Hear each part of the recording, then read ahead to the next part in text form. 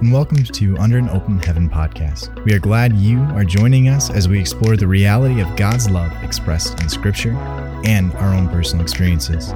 Thanks for joining us today as we explore the reality that we live under an open heaven. Enjoy!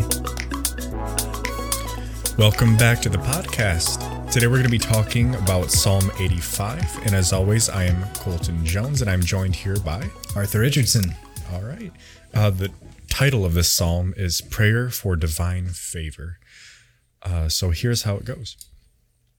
You once favored, Lord, your land, restored the captives of Jacob. You forgave the guilt of your people, pardoned all their sins. You withdrew all your wrath, turned back from your burning anger. Restore us, God of our salvation. Let go of your displeasure with us. Will you be angry with us forever, prolonged in your anger for all generations? Certainly you will again restore our life, that your people may rejoice in you. Show us, Lord, your mercy. Grant us your salvation.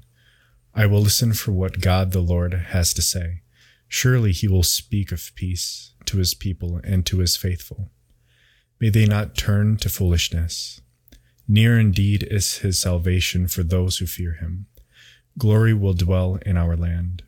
Love and truth will meet. Justice and peace will kiss. Truth will spring from the earth. Justice will look down from heaven. Yes, the Lord will grant his bounty. Our land will yield its produce. Justice will march before him and make a way for his footsteps. All right, Arthur, did anything jump out to you while I was reading that? Actually, quite a bit. The two main themes for me that were jumping out were the sense of restoration, but also the merging of justice and love and peace and truth, and that being like the produce, if you will, of heaven. So those main themes were kind of like hitting me over the head. Yeah, a really gentle but like strong way of like the kingdom of heaven is at hand. Right? If that's the case, then these produces, if you will, these things need to be in my heart. If the kingdom of heaven is a hand, it should be a hand in my heart. And if it's in a hand in my heart, these things should be flowing from me. Yeah. So just kind of like once again, a quick check of like, do I feel that justice and peace are kissing in my life right now? Do I feel that love and truth are meeting? That's kind of a word that's like really hitting me right now, is that love and truth will meet. I think there's that temptation to go either way of just love without the truth or just truth without the love. So for me, I think that bit is hitting me the hardest right now. Mm-hmm. Now that you mention it, that bit about love and truth is also kind of relevant in my life. I'm a part of this. Have you heard of Myers-Briggs personalities? Yeah. Stuff like that. Like they just use like 8 different letters to signify like what side of each 4 spectrums you might fall on and stuff like that. Well, there was a Facebook page for NFs. So if you're familiar with Myers-Briggs, I think you'll know what that means. So I'm an ENFJ. That's my Myers-Briggs type. And someone posted on the page. For those of us who may not be as familiar as others, could you just go through and just describe what those letters signify? So the first letter signifies whether you're introverted or extroverted, which doesn't necessarily mean that you're like always like bubbly and outgoing and stuff like that. It's just like how you get your energy from. Do you feel more energized when you're on your own or when you're around other people? I feel more energized when I'm around other people, so I'm extroverted. The second is intuitive. I think it's more or less how we perceive any information, things like that. So it's intuitive instead of sensing. So if someone has a sensing personality means that they obtain information through their senses primarily rather than through impressions. I don't know. If you were to look up these, it probably explains it quite a bit better because I don't think I could do it justice. Anyway, F is kind of how you process that information. So I'm a feeler. Some people are thinkers. Mm-hmm. So I'm an ENFJ. So I feel more than I think, or at least my initial reaction to something is to form feelings about it or impressions in the form of feelings, which is kind of surprising. A lot of my family thinks I'm more of a thinker, which I do. You like philosophy, but you still you still feel things, which Yes. I appreciate that a lot about you. I appreciate it myself. I come into contact with some very serious thinkers, and I'm like, oof. Like, I don't know if I could bring myself to like enter that sort of mind space. Yeah, I know what you mean. J. Okay, so the last letter is either P or J, and I can't rightly explain or. That's okay. So anyway, Continue talking about your Facebook group. weird tangent. Well, it's not weird. It's a really relevant tangent. But and if you want to figure out what personality type you are, there's this website that actually it's like a series of questions you can answer. And it's not like either yes or no. It's actually on a spectrum of like your agreement. Either you completely disagree or totally disagree. It's called 16personalities.com.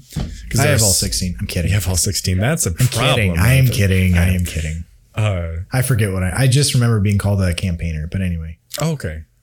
I can't remember which one that is, but I forget what it is as well. Continue.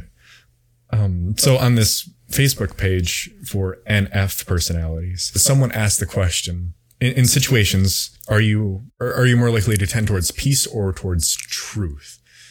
And I was like, I was looking at that. I'm like, I feel like this is maybe not phrased the best. I felt that way when I was answering the questions as well. Like for a lot of the questions, I felt pretty divided. No, this wasn't on the personality test. This is on this Facebook page. Someone was just posing a question. Gotcha. Yeah, gotcha. They wanted to get like a poll of like if you were, and I'm sure that there's probably a similar question on the test because I feel like I remember something. I remember there being interesting questions that I felt really divided through most of them. Yeah. Some of them are a little bit tougher and require more thought, but I don't know. So if you were people often say like you can either have mercy or you can have justice. Like where those two things intersect is often people don't see those two things as coexisting in the same line of logic. They see them as mutually exclusive. Mm-hmm.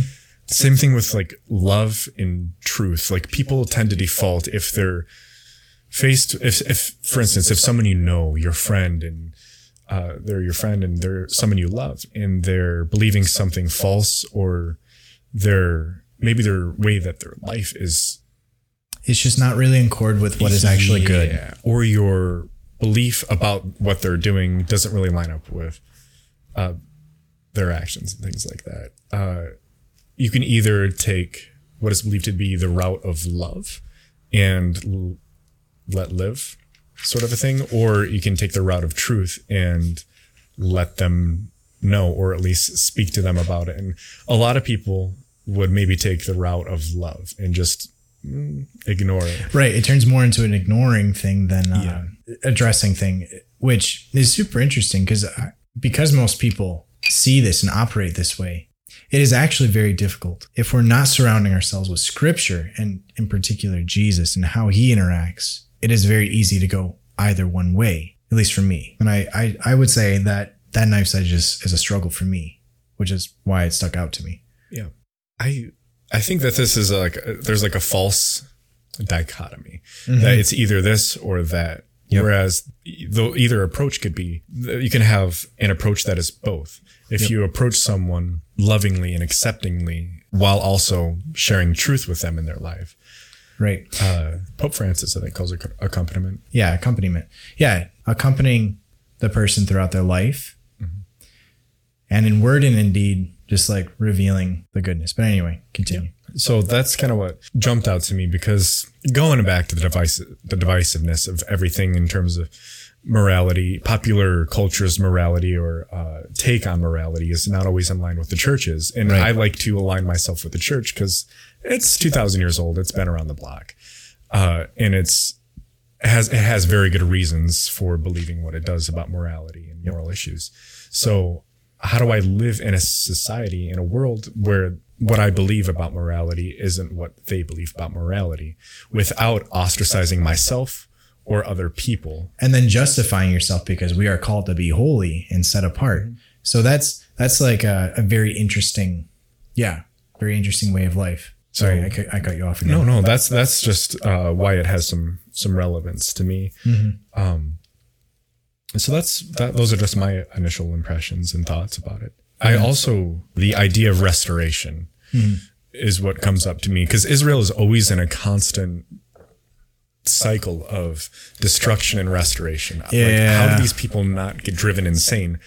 I think it's primarily because they have their memory is like the memory of a goldfish when it comes to some things. But in all honesty, though, like, at least for me, like I've studied like salvation history in class and everything else, just like in reading scripture. And I used to stand back and be like, wow, this history is ridiculous. Like, it is a constant cycle of like, God, we love you. Oh, hey, a pagan God that can give me the thing I want. I'm going to go do that. I'm going to go sacrifice my children and see if I can change this desert into springtime. You know, I'm going to go do that. That sounds like fun to me. Besides, my kid is kind of annoying me. You know, I may cut that. For those of you wondering, he's referencing Baal. Baal, yeah. So there were pagan gods that demanded sacrifice, human sacrifice and other sacrifice. That was pretty common for pagan cultures, was human sacrifice and other sinful acts. But anyway, they go through this period where like this other nation influences them, makes them turn their heads away from God and his love. And then they start sinning, they start cheating each other, they start blaspheming and practicing infidelity with their love towards God. And then God says, all right, if you're going to act like this, I'm going to leave you to your own demise. And soon enough, because admittedly that like kind of how it goes, that group of people pisses off another group of people. Mm-hmm. And then that group of people that's been pissed off attacks. Yeah. So it's this cycle of God, we love you, to like being influenced by the other culture, pissing that culture off, and then like being attacked by them. And then crying out for forgiveness. And then once again, being like, God, we love you. And then the cycle happens again, like within 3 generations. Actually, when I was going through like scriptural theology, that's called the cycle of Baal. Yeah. At least that's how I learned it. Basically. Yeah. But it even happens with the Greek gods too, when they invade the Roman gods. You know, it's a thing. But I used to stand back and say like, this is ridiculous. Like, how could you be that forgetful? And then I look at my own life as I'm getting older. I'm like, I'm seeing some patterns that are kind of similar. I am this. This is why it's so irritating to me, because like, I don't like this in myself. I'm so forgetful. I have the memory of a goldfish when it comes to God's love and favor. So just like this constant need for restoration and like, whoa, God, like, please, I need your saving help again. Yeah. And there are little cycles of restoration inside larger cycles of restoration. Like, for instance, this is just a small one. This is just in a psalm, whereas you have big cycles of restoration. Like the Jews going into exile in Babylon for a long time, then being released and stuff like that, and coming back to God, and then setting up the temple and all that stuff. But this is just a little cycle. I don't know what I would call it other than that, but it's just a reminder for the psalmist that God is still with us. Yeah. It says he's already willing, the psalmist is already willing to come back and listen to God. It says, I will listen for what God, the Lord, has to say. And that's a powerful statement. And that's an important statement. Yeah. And we like to listen to ourselves more often than God. Yeah. We tend to be pretty loud to ourselves, at least. Mm-hmm. But the next part, he has hope in what God has to say. Surely he will speak of peace to his people and to his faithful. May they not turn to foolishness. So the hope is that God will speak of peace to his people. Which does happen. If we look at the first thing that Jesus says to his apostles when he is resurrected, peace, peace be with you. Mm-hmm. Then there's this hope of, it says love and truth will meet, justice and peace will kiss. So this is the hope of what God's restoration looks like. And I know in my life, I've witnessed God's restoration, sometimes personally and sometimes vicariously. Like one instance I can think of is through my dad. He always prayed this prayer in book of Zephaniah. This is in Zephaniah chapter 3. This is at the very end of it. This is actually the prayer that this is something that my dad had me read at his wedding. So my dad, prior to getting married last year, was single for quite a long time, and he waited patiently because he he was considering possibly looking to the diaconate and things like that. But if you're made a deacon and you're not married, you aren't really allowed to get married as a deacon. Correct. But so he was considering a lot of these options over, this long period of time that he was single, and kind of waited patiently. And he prayed this prayer as he was praying, waiting for the restoration of Israel. So here's just a little bit of it. Shout for joy, daughter Zion. Sing joyfully, Israel. Be glad and exult with all your heart, daughter Jerusalem. The Lord has removed the judgment against you. He has turned away your enemies. The King of Israel, the Lord, is in your midst. You have no further misfortune to fear. On that day it shall be said to Jerusalem, do not fear, Zion. Do not be discouraged. The Lord your God is in your midst, a mighty Savior, who will rejoice over you in gladness and renew you in his love, who will sing joyfully because of you as on festival days. I will remove disaster from among you, so that no one may recount your disgrace. At that time I will deal with all who oppress you. I will save the lame and assemble the outcasts. I will give them praise and renown in every land where they were shamed. At that time I will bring you home, and at that time I will gather you, for I will give you renown and praise among the peoples of the earth, when I bring about your restoration before your very eyes, says the Lord. So my dad prayed this sort of every day. I don't know when he started praying it, but he definitely prayed it every day for several years prior to meeting the person who is currently my stepmother. Literally could not imagine my dad marrying, or anyone being really worthy to marry my dad other than the person who is married to him now. Yeah. So kind of being alongside him, seeing the struggles that he went through, not just financially, but emotionally too, and then witnessing God's restoration in his life, that prayer that he prayed faithfully being answered. That is something that gives me hope, being able to witness to that. Yeah. So do you have, in your mind, in your life, Arthur, do you have any moments that you think or remember where God restored you? Yeah. I think I mentioned this before, but it was just in passing, like on the podcast. But back when I was a missionary in Wisconsin, I started coming down with this like mystery disease. The doctors thought it was Lyme disease by the symptoms, but tests came back negative that I had Lyme's. Essentially, like my whole body just hurt. And I mentioned, I think it was last week. Yeah. I mean, like 2 years where I felt my body like degrade. I felt like an old man. Like I moved like an old man. I really struggled with losing that. It was really interesting. Like I've been prayed over quite a few times. I actually had like during this time period, I had a near death experience where like it was like starting to become out of body experience. Like I was actually in the chapel in the base for Wisconsin, but like I felt myself get so weak to the point that I could not move. And I like, as I was feeling that happen, I kind of crawled underneath the tabernacle. And how it's like a super cozy chapel. So it's like the tabernacle is like kind of right next to where the chairs are. So I kind of crawled right over there, and like I started feeling myself like slipping away. And like I had some missionary friends who found me before too long, and they kind of dragged me to a different room and started praying over me. And I kind of felt myself like coming back a little bit. It was one of the strangest experiences I've ever had. Yeah.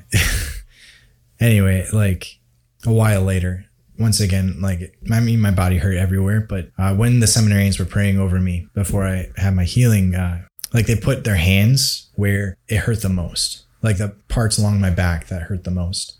The foot that hurt the most that day. Anyway, they started praying, and the person who was leading it was just like praying the resurrection, like the power of the resurrection heal you, the power of the resurrection heal you.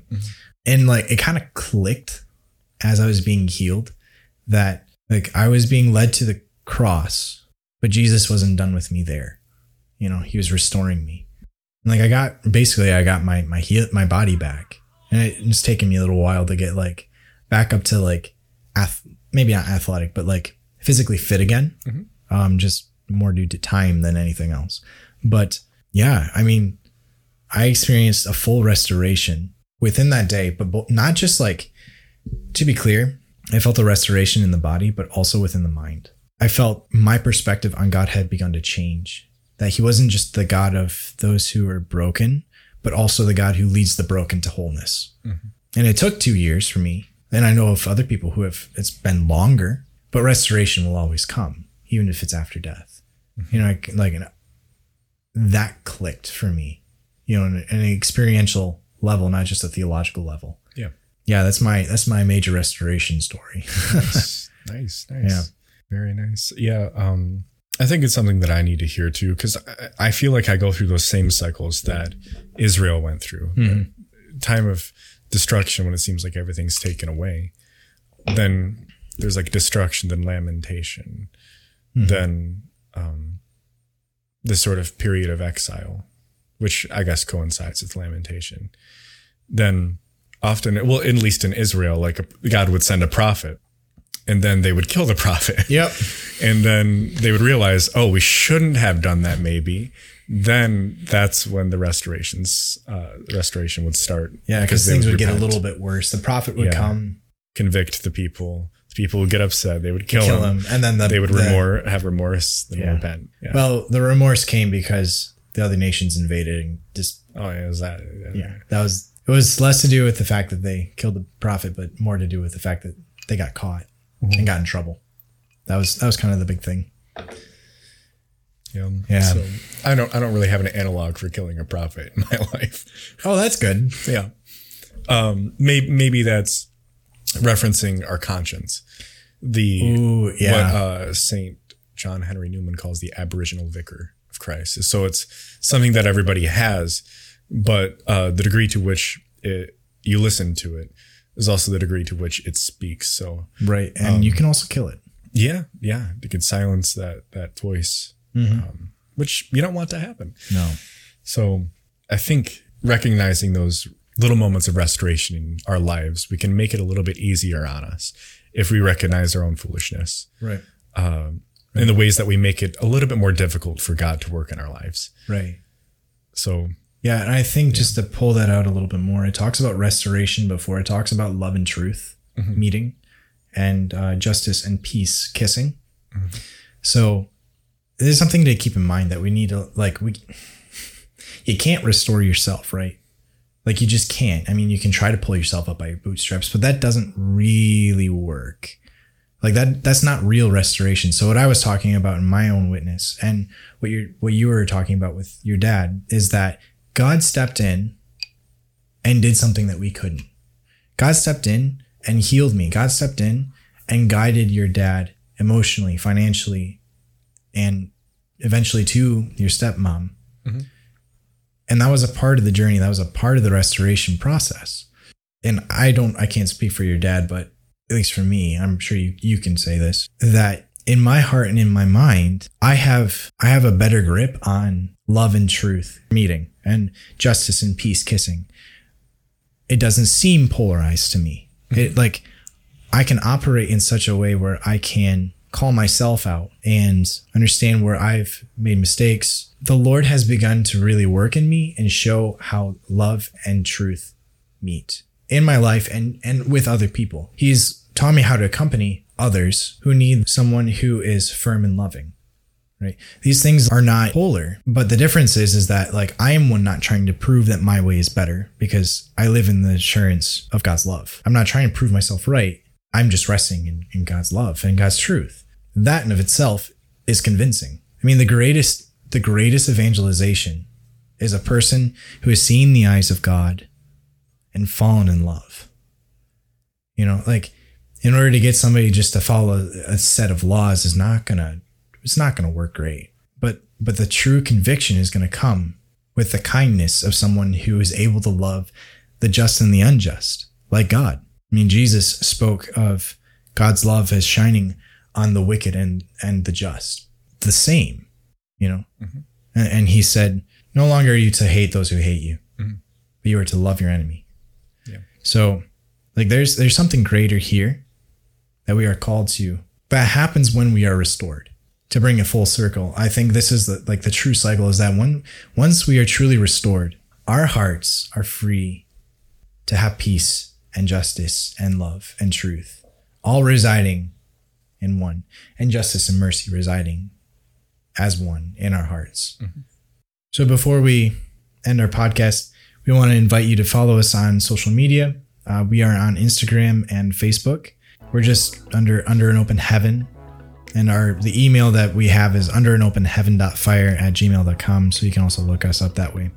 or send us a question or comment, because we would love to hear from you. We would love for you to be a part of this.